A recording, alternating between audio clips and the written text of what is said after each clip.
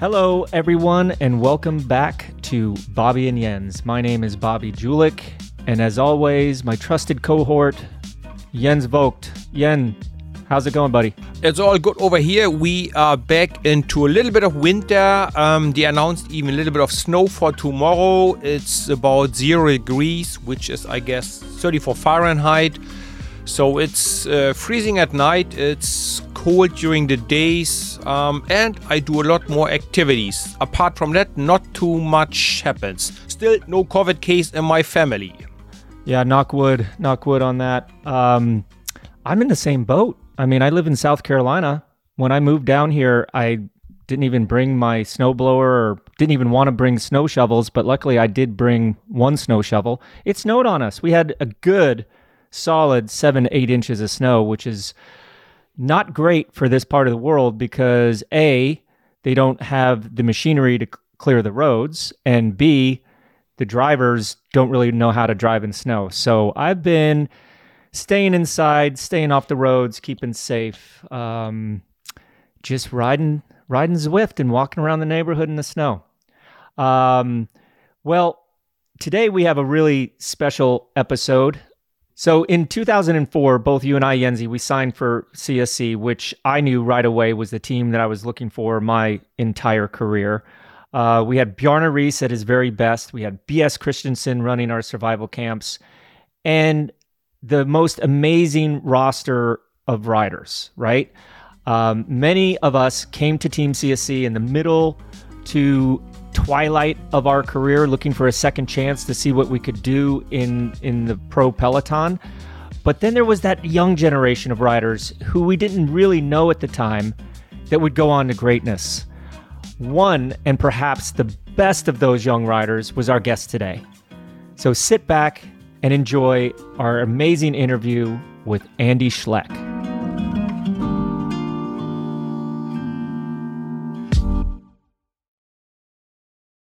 All right, Andy. I think I can speak for Jens as well and tell our listeners, we had a little brother there for a while at CSC.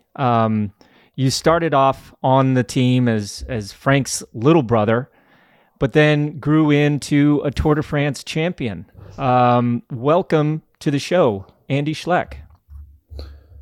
Thank you guys for having me. I follow your show for a long time already.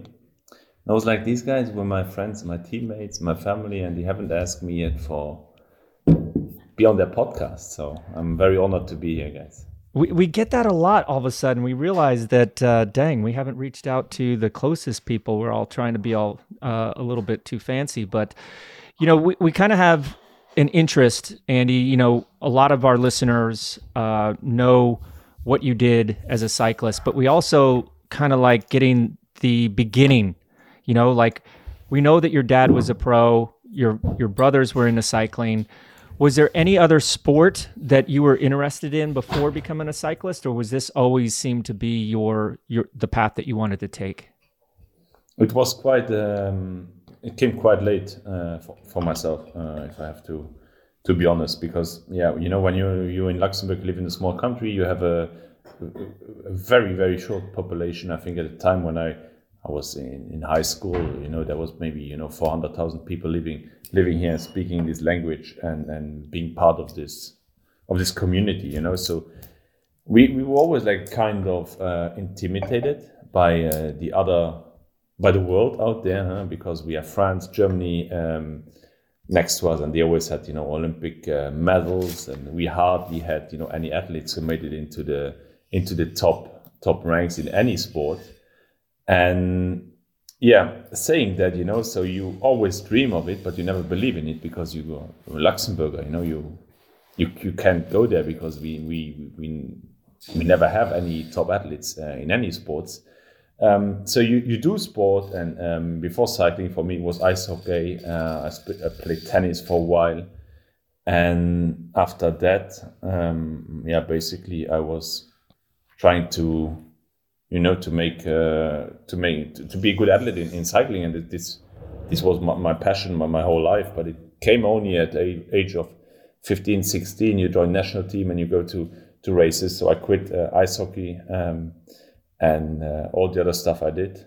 Didn't quit school, luckily, until I was 19. And then 2 months later, I joined you guys in the first stagiaire races. And then I would not say my path was done. It was only the beginning, because then still, I mean, what you dream of when you're a kid, you see the races, you just want to be a part of it. You never believe in winning or succeeding on the podium. And you guys remember me, the first races. I wasn't your brother. I was more like, the child in the team. You guys made fun with me. I was the joke on the table because I didn't grow a beard at the time and didn't have to shave, and made my way through there with, of course, the support and the help of great people around me. I still remember you from all the extra actions in our team building camps. That one time in Denmark, probably the second year, and you were about to just chop off half of the forest to have enough firewood. You were ready. You were a man on a mission in that survival camp. And and already there you showed, leadership and strategic thinking. Hey guys, we do this, and then we can survive the day a lot better in the end for everyone. The first season, of course, you were a young neo-pro. I remember you also from the first training camp. Bjarne went on a race and said, hey, Jens, look at this young kid. Can you not drop him? And I couldn't. You were hanging on there. It was just you and me left. And already there, I had to take a second look. And then, of course, I had to ask your brother, hey, what's up with this young kid? What's up with your younger brother? So quite early, you did show at least your climbing skills. Quite early, you did show them already to us.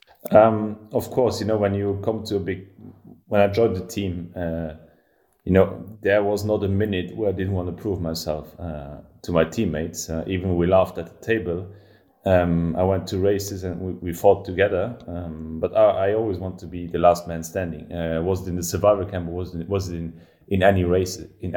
So I do think, and I only realized this with a little bit of distance after my career, how hard I could be on myself. There was nothing I didn't believe I could achieve, and this was also in the young age. When I joined the team, I remember my first race I did with Michele Bartoli. This was, he was, he was more than Jesus for me. He was, my childhood hero, and at the same time racing with him, I was honored, of course. It was his last race and my first race as stagiaire. But what was in my mind? He needs to remember me. So I thought I need to prove myself already there. I didn't have a contract at the time because I was just a stagiaire rider for the team. And I do believe this is part of which was later my success as a rider, because it didn't really change my way of thinking. I would say when I was a junior rider in Luxembourg, I want to win the national championship, of a country with 400,000 people and, 10 starters. This wasn't a really hard mission, but the mission itself never really get harder, because I always went to my limits, to win there and then to prove Michele Bartoli that I could be a part of the team and support him through Giro d'Emilia in Italy. And then later when I won stages and I had support of you guys, it was still the same mission I was on, prove myself that I can do it. And this is quite interesting because it's just a change of, from a Luxembourgish championship race to a Tour de France stage. My perspective and objective, how I approach the race was always the same. And I do believe, because I never changed that, and because money or success or big contracts never really influenced my way of riding or my way of, being a teammate, but at the same time a leader, never really changed from young age to still today. I apply the same rules in my daily business, which I do today. And until now, I get setbacks. I got setbacks as a pro rider. I got setbacks as a junior rider. But I do strongly believe that it's the same. There's the same path and the same rules I applied through all my career, and hopefully beyond today and in the future. Yeah, I definitely remember that first survival camp, and it was clear. You were fearless, confident, obviously a good leader. It didn't hurt to have some hunting experience and some outdoor knowledge. I think that really had, allowed you to be accepted very, very quickly into the team, right?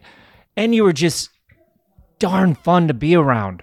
Like it was a different time, right? Like, Jens and I were older, more calculated, and all of a sudden this new guy rolls up just with a smile on his face and just having fun.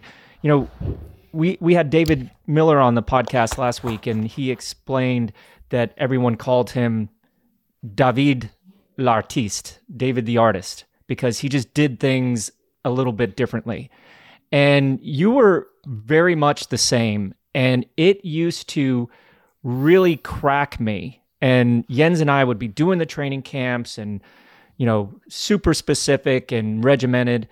And it just seemed like if you looked at your bike, you got more fit than 90% of the peloton.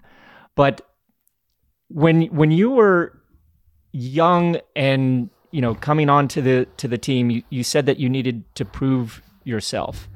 Was there ever a doubt that this wouldn't work out? Or did you, because you always had this very nonchalant, like it's not that big of a deal. We had been in the sport so much longer than you. It was almost refreshing, and it definitely re-energized me every time you were around the races, and having your brother there was great as well. But was that just not, I can't say that you didn't know the sport because your dad was a pro. You've been around the sport, but it just seemed like it didn't faze you in the same way. Give us a little explanation into that mentality, because I think it's something quite special. I never really liked when people said in the team, I looked at my bike and I got fit. Me and Frank, we live like... Sorry. No, don't worry, buddy. I explain it. Me and Frank, we lived like 200 meters from each other. You know where we lived, in Mondorf. We still live like 200 meters from each other, but in different houses. At the time, we couldn't afford houses, so now we have a house. I would say probably when I was at home, 90% of my training, I trained alone. I trained with Kim Andersen, which was on the motorbike. So, but I never talked about it because I knew I could suffer for myself and I could take a lot of. So I did do a lot of work. I never talked about it because I thought it was a cool image. He comes, he's fit, he's there. But I do believe that I worked out, let's say we take Frank, I do believe I worked out more than him. I trained more than him. And then going to the races, it's like because he was like on my side all the time. Frank was on my side, and I could see when he started doubting, he showed weakness. And I thought, well, you can't start doubting, because how do you want your teammates to believe in you? How do you want your team manager or your basically the whole team around you to believe in you and give you 110% of support if you show weakness on the start line? If you get weak during the stage, you gotta ask for help. That's how it works. But it was a lot of time a show, and I told to myself, 10 times, I can do this, I can go through there. And if you tell yourself, 10, 15, 20 times that you can do it, you do believe you can do it. It's when you were a child and you played being sick at home to not go to school, and you told your mother like 20 times that you have stomach pain. After 21st time when you said it, you had stomach pain. And I went like this to the races. I said, okay, I can do it. I did my homework. I am strong. I proved it already. And the only thing I need is the support of my team and the support of not just my team. It was support of my parents, was support of my family around, because if I had everything in order, so I can't show weakness on the start line. If I show weakness on the start line, people start doubting around me. What would you have done, Jens, if I tell you that I don't feel well today, and we have a 230 kilometer stage 2 Massif Central 42 degrees, you wouldn't feel better if I tell you I'm weak on the start line. But because I said I feel good today and I think we can do it, I get the 120% of your commitment and your work through the stage. But if I would say on the start line, today I don't feel well, take it easy on me, you would already be handicapped on the start line as well. And this was a little bit my theory always. So when I showed weakness, I was weak. I was really weak. I was sick, or I was ill, or I was injured or something. But most of the time, even I didn't feel very well in the morning, or I was doubting myself, I never showed it because I said, well, if I show it now, I can't have the full support. Well, talking about this psychology now, did you ever had a rider, an opponent, or somebody in the team that helped you to get the best out of yourself? Like another bike rider, another team where you go, okay, I don't like this person, or I do like the person, but I still want to beat him. Or you just looked at somebody else, go, okay, I'm gonna give everything I have to beat that person. Or somebody in the team, you go, okay, if he can do it, I can do it. Do you ever had anything like that in your career? Like a favorite enemy, for example? Well, I had one guy specifically, which was Alberto Contador, which I wanted to beat because I knew physically he was better than me my whole career. I had maybe 1 year, or I had stages where I was maybe a little bit above him, but I knew that physically he had a better physique to be a better bike rider. He could time trial, he could climb. Maybe I was a couple of years a bit better climber than him, but he was the guy I always wanted to beat. He was never my teammate. But I knew that I had I knew that I was maybe, let's say physically, I wasn't as strong as him. But I knew that I had some secret weapons which he didn't have. And this goes, I never really talked about it, but this was actually, I knew that my teammates would give 120% for me and 150%. And I knew, Jens, you died many times on the road for me. I just saw a video recently, and this was the advantage I had, that I was maybe a better guy than him, let's say personally. And, you know, if we come to a level where we rode together, you know, every small detail, every small add-on, you know, in the team, in your surrounding, can give you the victory or can make you the loser. And again, physically, I wasn't as good as him. But I knew that I had talents or capacity which he didn't have. I never saw any of his team managers or staff or teammates doing the same than my team did, or our team did, or it changed over time. And I knew that this was my advantage, so I also needed to invest in that, you know, and be a good teammate and be a good leader. And I think this was my advantage, but this was the way I need to go, because I knew I can't beat him in time trials. I knew if I have a good day and he have a bad day, I can drop him on the climbs. But these days were very rare counted. And overall, I managed a couple of times to beat him.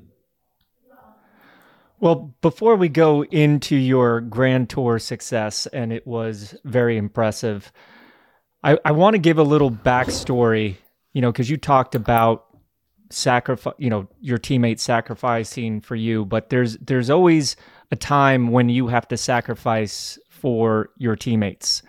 And for me, when I realized that you were going to be something special was in the Tour of Georgia back in 2005. I had just won Criterium International. I had just won Paris-Nice, went to Pays Basque, started to feel that the form was kind of coming down. But I went to Tour of Georgia being a race in America with big aspirations to do something. And one stage in particular was the stage that finished on Brasstown Bald. Jens, you didn't do it that year with us, but you were, I think, second on the stage the year before. It's a serious climb, and all the Americans were treating it like a world championship. And to the people that know me, I love non-round chain rings. I love asymmetric chain rings. And this was at the beginning when they were basically made hand-pressed aluminum out of like a machine shop in Nice. They weren't very rigid. And I was testing a new pair of chain rings, the compact chain rings, because I wanted it, Brasstown Bald is pretty steep. And I remember I attacked down at the bottom of the climb and I basically put my derailleur in the spokes, and you were there, and I grabbed your bike and, didn't think I'd see you again, right? So all of a sudden I'm on your bike, and then at the top of the climb, we're descending down before the final climb, and then all of a sudden you come out of nowhere like, hey, do you want your bike back? Hey, do you want your bike back? And I'm like, wait a second, how are you here, number one, Lance, Levi, everybody putting the hammer down. And how are you, like, what are we going to do? Stop again and change bikes? And then I'm like, okay, let's do it. And you came up to the front again after we changed bikes, because again, I thought I wouldn't see you. And you kind of cut off a pretty famous guy named Lance Armstrong. And he yelled at you. And he said something that wasn't very complimentary. And we start the final climb of Brasstown Bald. Obviously, I'm not that great. And then I think a minute later, you come up and you actually finished, pretty close to me. And you were just like ecstatic that you could contribute to saving my race. I think I got 4th or 5th on the stage anyway. I didn't win. But right then and there, I was just like, this kid is 19 years old. I took his bike not once, but twice. And then he came up and set the pace.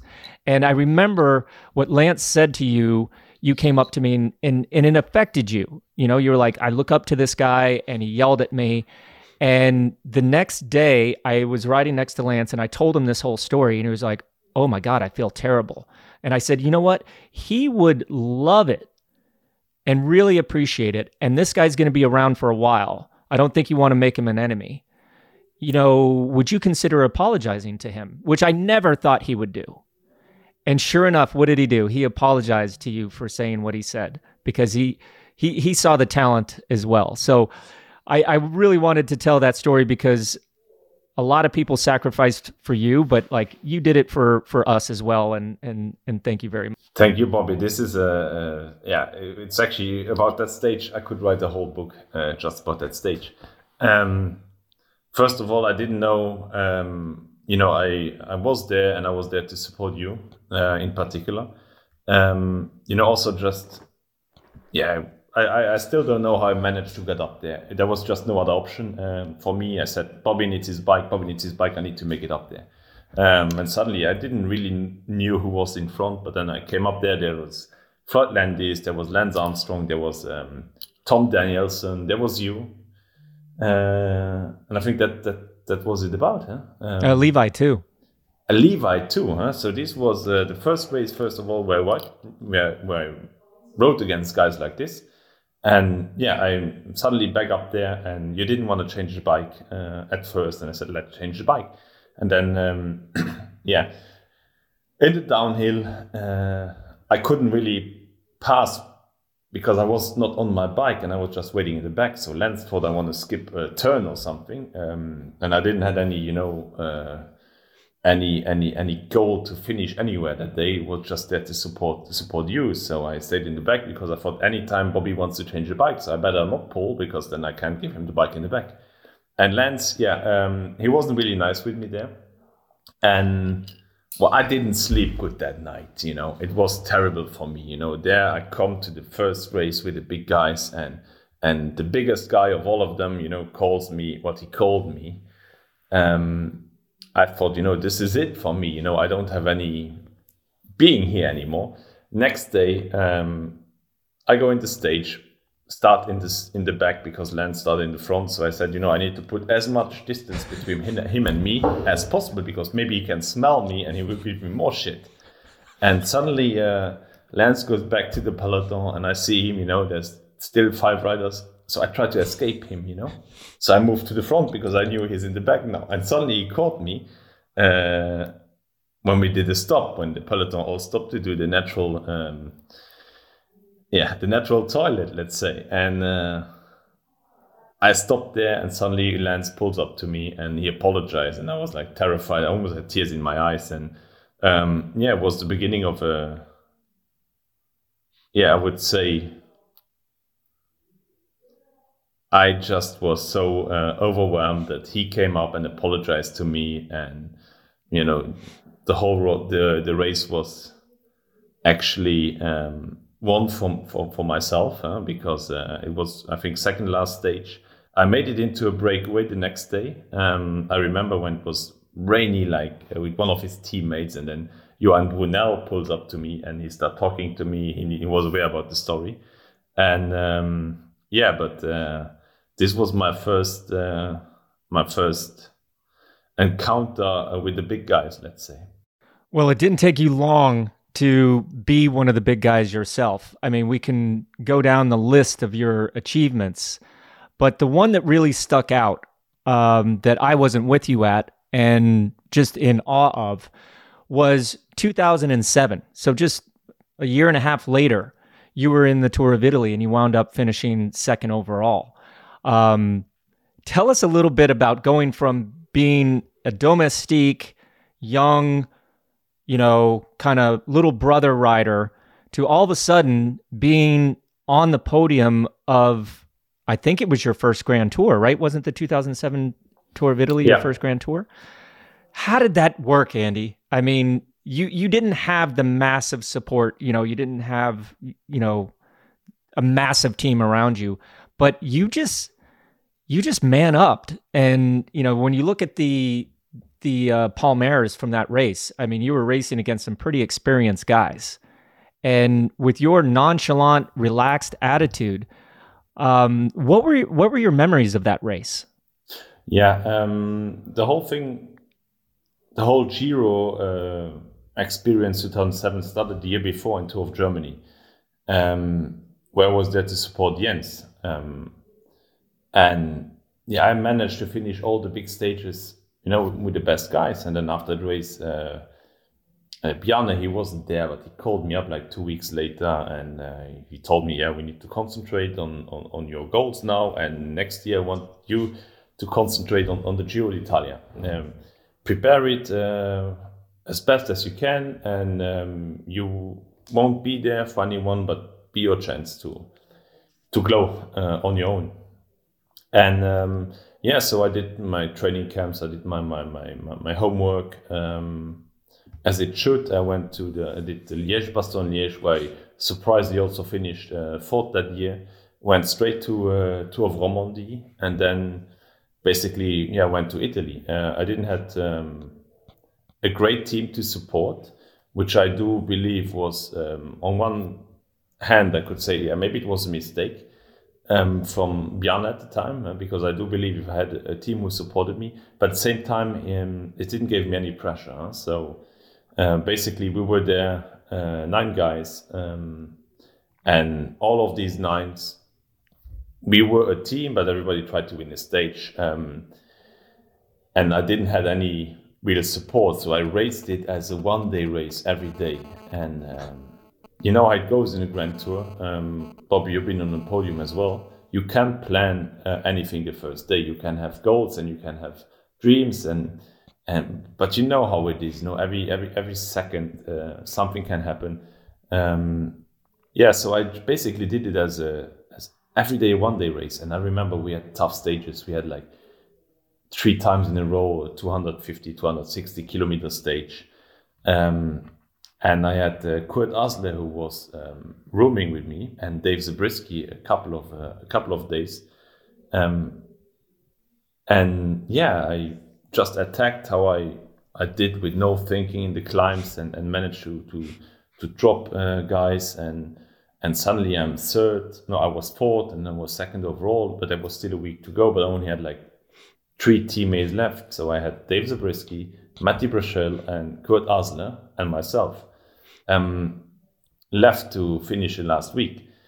Suddenly I realized, okay, well, I'm second overall. If I want to keep that place, I got to think a little bit more strategic and don't go in every attack on the climb and don't follow Cunego, because Cunego was already 12 minutes back. So I started to concentrate on the big guys, De Luca, and the big day was Monte Zoncolan, the stage there, and I knew that I could make time good there, because when you're second, you want to win. When you started Giro and the first stage you finish 130th, with my head, I want to be 129th, and it always made it up to the top 10, top 5, and suddenly I was second. So I said, now I want to win the race.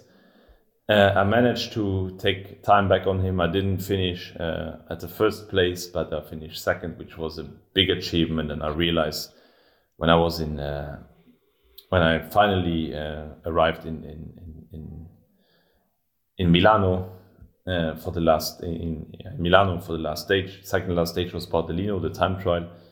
I beat it Di Luca, who was leading in the Maglia Rosa at the time, and I was second. And then I came to the last stage, and suddenly realized all the media attention. I realized all the people who came from Luxembourg, to support me, to celebrate my second place.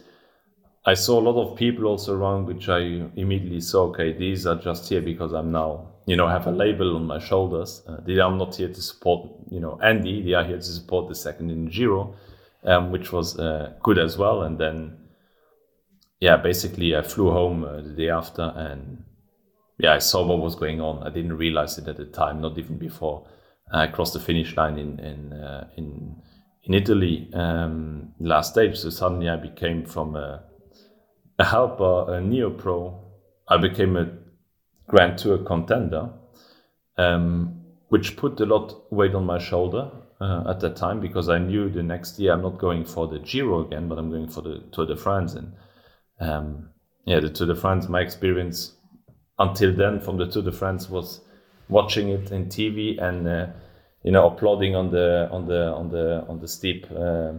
steep climbs, the others as a fan with my dad on the roadside. And it came instantly I was a Tour contender. And but this is how basically I took it, as a one-day race every day. If I would have gone in there with the idea to be on the podium, I would never have finished on the podium. Because I would have waited, I would have thought, I would have not now, this is a wrong move, this is here and this is there. But because I just went in to do my best and tried to finish. My goal was, top 25 when I started. And finishing second there was, I would say, it was like the start of my career, basically. If you want to get more out of your free time, sign up to Outside Plus. For less than $1 a week, you can get a hard copy of Velo News magazine, choose 2 books a year from VeloPress, access all the premium content from the whole Outside family, including Yoga Journal, Peloton magazine, and Backpacker. And that's not all. There are discounts of the hottest gear and biggest events, as well as virtual health and fitness courses. It's $350 of value every year in one $99 subscription. But if you head to velonews.com/outsideplus and enter Bobby Jens 25, all one word, lowercase, at checkout, you'll receive our special 25% discount, and you make a good deal great. And now back to our chat with Andy.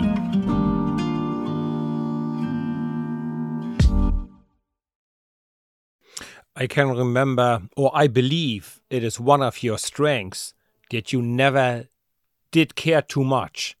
You always raced with feeling and guts and instinct, and not so much by numbers, not so controlled. I believe that was a good, strong point of you. It made you more unpredictable, that you raced just the way you felt. So I always thought it's a big bonus. And looking at that Giro, after that white jersey became your trademark.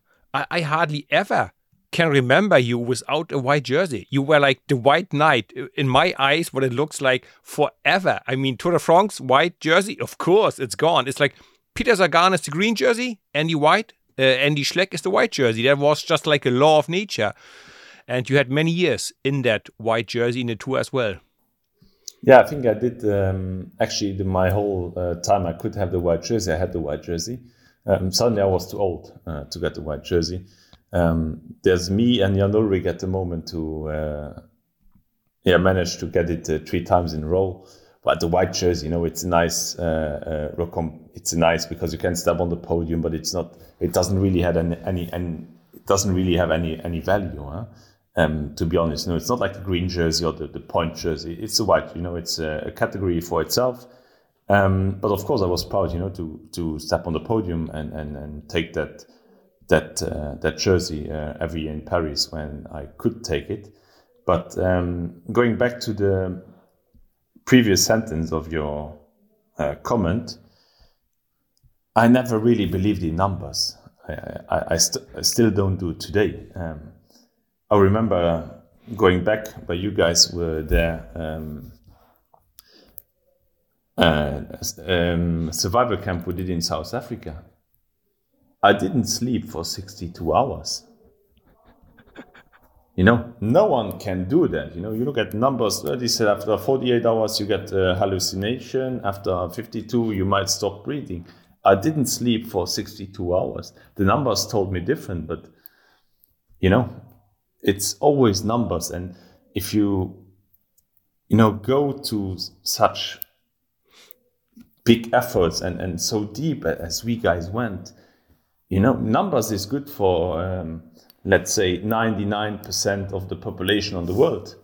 But we were professional athletes. We went to such extreme conditions and pain and mental strengths that I believe, guys doing the tour and finishing the tour and training the whole year round and sacrificing basically everything in their life for one goal are the 1% where numbers don't count. So you got to go with your gut feeling. You got to believe in what you do. And this is, you have one brain up here and you have one brain in your stomach, which are your gut feelings. And most of the time I didn't really, you guys know it, I never listened to the sport directors. I made my own tactics and my own goals. And, I failed many times, but the times I succeeded was, then big successes.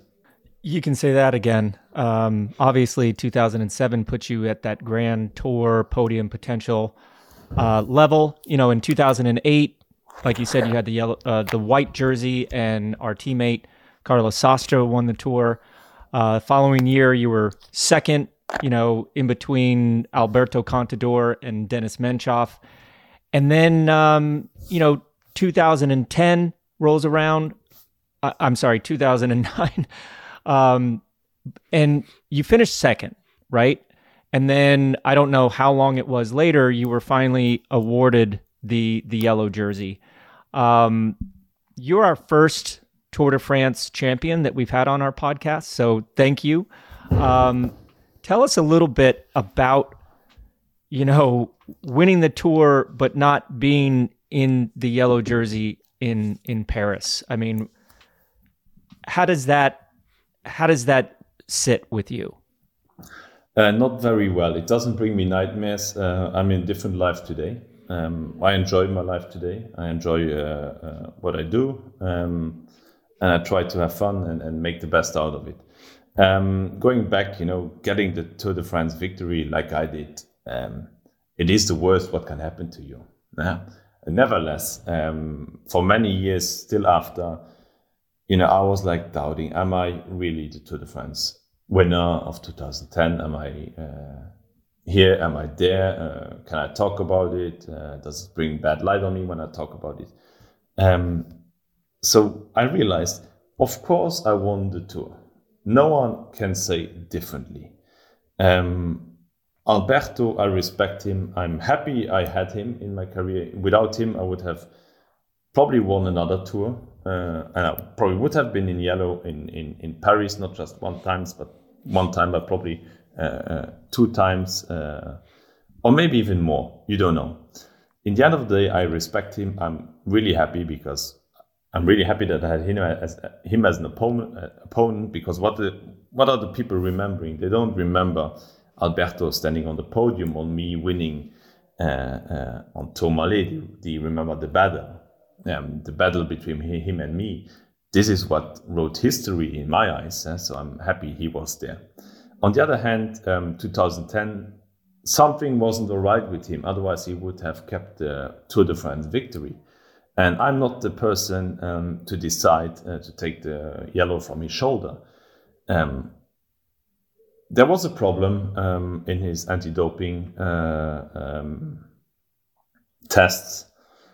And, these people who decided to take the victory from him, this is not you, Jens, this is not you, Bobby. These are high-educated people. They go to school for 12 to 15 years. They do masters after masters, and then they come to a position to take a decision like that. So who am I to say is this wrong or right? So they decided to take the yellow jersey, the Tour de France victory from him, because there was something not wrong. We can talk about contaminated meat. There were, I believe, thousands and thousands of euros spent in analyzing, and they still came to the conclusion to take the Tour de France victory from him. So then it's clear for me. He don't deserve the victory 2010. Even we can talk about it, that many of his supporters and many of his friends and family still, but still he won the Tour. But there was something wrong, and he got disqualified by one of the biggest judges in Europe, who was sitting head of the IOC, of the Olympic Committee. And this is what matters for me. So to the friends, today I'm proud to say that the 2010 victory belongs to me and not to him. And this is what counts for me, because this is when my kids ask me today and they start to realize, especially the older one, he turns 9 now, he starts to realize that I wasn't really on the podium in Paris. So I explain him, and then it's fair enough, Of course, I would have loved to have the yellow jersey in Paris on the podium, but in the end of the day, I'm the Tour de France winner of 2010 and no one else.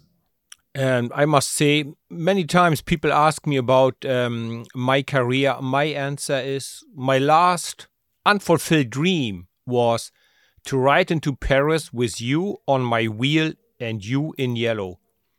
My career, I was like, okay, this is going to happen.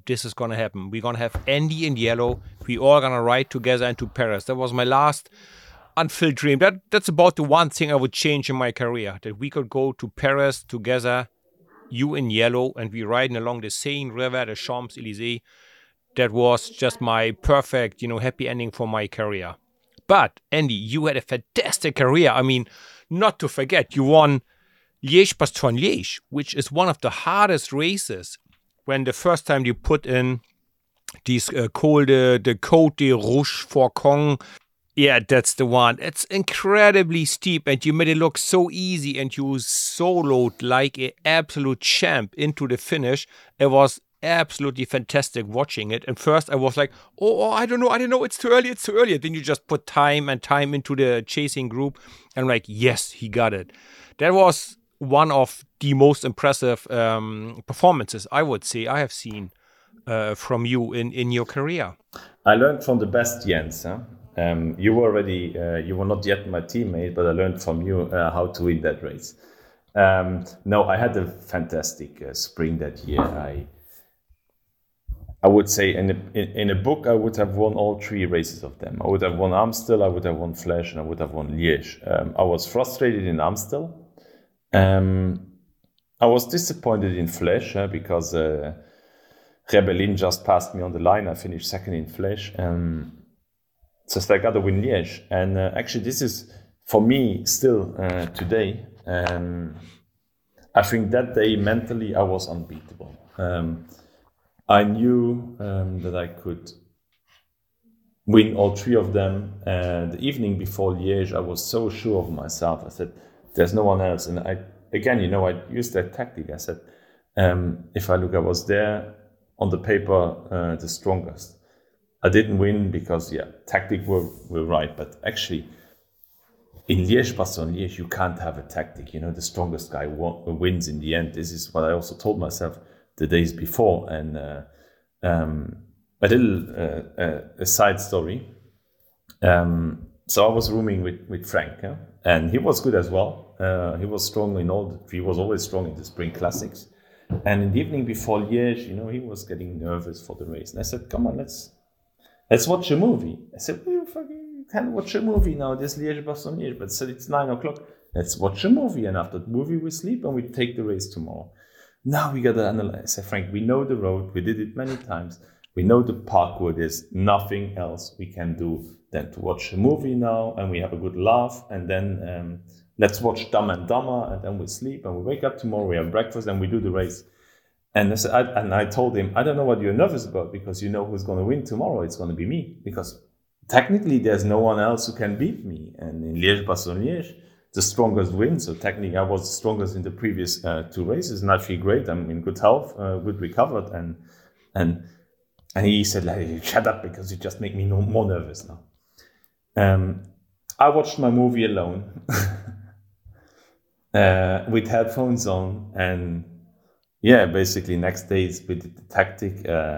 Everybody told me again, it's too early, Rochefort-Faucon, you can't make it to the finish. I said, no, I believe it's the right moment, and I believe if I go with 30 seconds over the top, I don't see who or where they can catch me back, because there was after Rochefort-Faucon, there's no team anymore to chase back.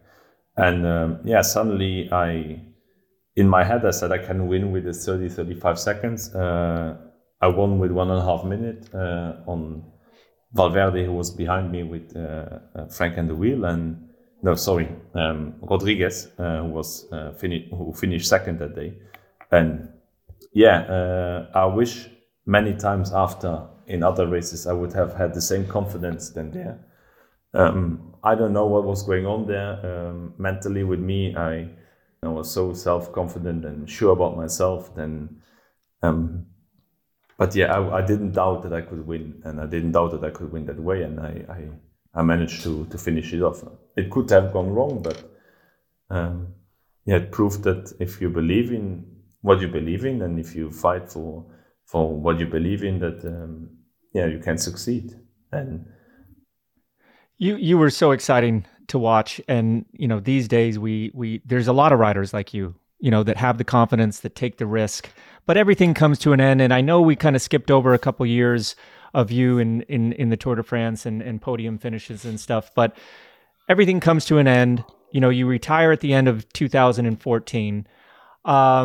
You've opened up a bike shop in Luxembourg called Andy Schleck Cycles. You became the race director for the Tour of Luxembourg. You still work in some capacity for the Tour de France, and even run a women's cycling team. Did I miss anything? Is there anything more on your plate? Yeah, I try to be a good husband and a father. I also have a company where we produce, I am 50% with another guy. We have a company where we produce carbon saddles, handlebars, stems, and seat posts, made in Luxembourg, built in Luxembourg. I try to keep busy, because I always was busy, and I know if the day I'm not busy anymore, I'll be unhappy and unsatisfied. I organized Tour of Luxembourg since 5 years now. I'm president of the organization. Since 2 years also race director. I try to keep busy, because why not? I have I have still the energy than I had the years before. I got some weight. I still try to get some pounds on from as a cyclist. I almost work out every day, but I don't ride my bike that much anymore as I should do. But that's about it. So I try to keep busy, and still cycling brought me so much in my life. It basically opened up so many things for me. I met my best friends to cycling, so I try to do everything possible to keep that sport alive and make it better than it was before. Hey, to finish on an easy note, I just thought about the 3 funniest events I had with Andy. You want to hear? Go ahead. Yeah, I want to hear it. or impressive or whatever. Number one, your epic win on a Galibier stage. We had such a masterpiece of tactics for that day. And, everybody was up to the challenge and you finished it off like an absolute champ. So that was my favorite memory because I was part of the plan. I saw it all unfolding, how you won on Galibier in the Tour. My second best memory is you showing up early in your career at the race with the rain vest of Matti Breschel and the jersey of Mikael Sandstedt, who has retired the year before. So how the heck did you show up in your teammate's rain jersey or a rain vest and the jersey of a guy that has retired last year? That's my second best memory. Third best memory, Andy, is that poker tournament we had after the Criterium International. And then, because there's no flights out of that, it was in the middle of nowhere. So I went with you guys home to your place. We had a poker tournament. And just around midnight, you know who won the poker tournament? Your mom. That is my one of my best memories on the podium. Your mom taking the poker tournament with us. Who else was there? You, Frankie, myself, your mom, your dad, I believe, was... Yeah, we had three other guys because actually recently I was on a dinner with a certain Xavier Bettel, who's now since 6 years Prime Minister of Luxembourg. And he told me, how is Jens doing? And he was there that evening as well. Xavier Bettel, who's now Prime Minister of Luxembourg. He used to always come to these poker rounds. I remember that it was after Criterium International when we were still in... Didn't you win? Yeah, I believe it was in Charleville-Mézières in the corner of France, Belgium, Luxembourg. Yeah. I remember that. Yeah. That was a great... you impressed me there in the race. I remember in the rain, in the cold, in the wet. You were just unbeatable. And you came to us and I was just proud to bring you here. So I invited, close friends. I said, Jens Vogt just won Criterium, but he's maybe tired, but he will have, a drink with us because we celebrate a little bit this victory, even there was a full season ahead. And I remember that my mom won the poker. That was so good. She didn't know how to play. Yeah, I still smile when I think about it. Well, Andy, there's so much more to talk about. We've kind of run out of time here. We just want to thank you for coming on the podcast, taking us down memory lane a little bit. Hey, man, sounds like you're busy enough, but maybe in the future you'll think of coming on again and giving us another update on how your women's team is doing. I'm really interested in that carbon project that you have going. And if you ever need anybody to come over and sit shotgun with you in the race director's chair of Tour Luxembourg, I'll put my hand up for that. That would be fun to come back and see your beautiful country. If you guys, you will always be my top VIP invites. And I will treat you good, and I will have you make you a good time in Luxembourg, and you can sit next to me and take Christian Prudhomme's microphone and commentate the race. So I always have his car from the tour. They bring it to Luxembourg. I'm sitting there giving the start line and then I'm shaking for 5 hours that there's no incident anywhere. And it's not an easy task, but I do believe I managed it quite well, and will continue for now to do it. So you'll always be my guest of honor if you come. And you know what it means when I say that. Awesome, Andy. Thank you so much. Well, that's all the time we have for this week. Huge thank you to Andy Schleck for being our guest. And if you enjoyed that episode, you should try out a few of our other chats that we've had with the likes of Annemiek van Vleuten, Sepp Kuss, and even the likes of Tony Hawk and Brett Favre.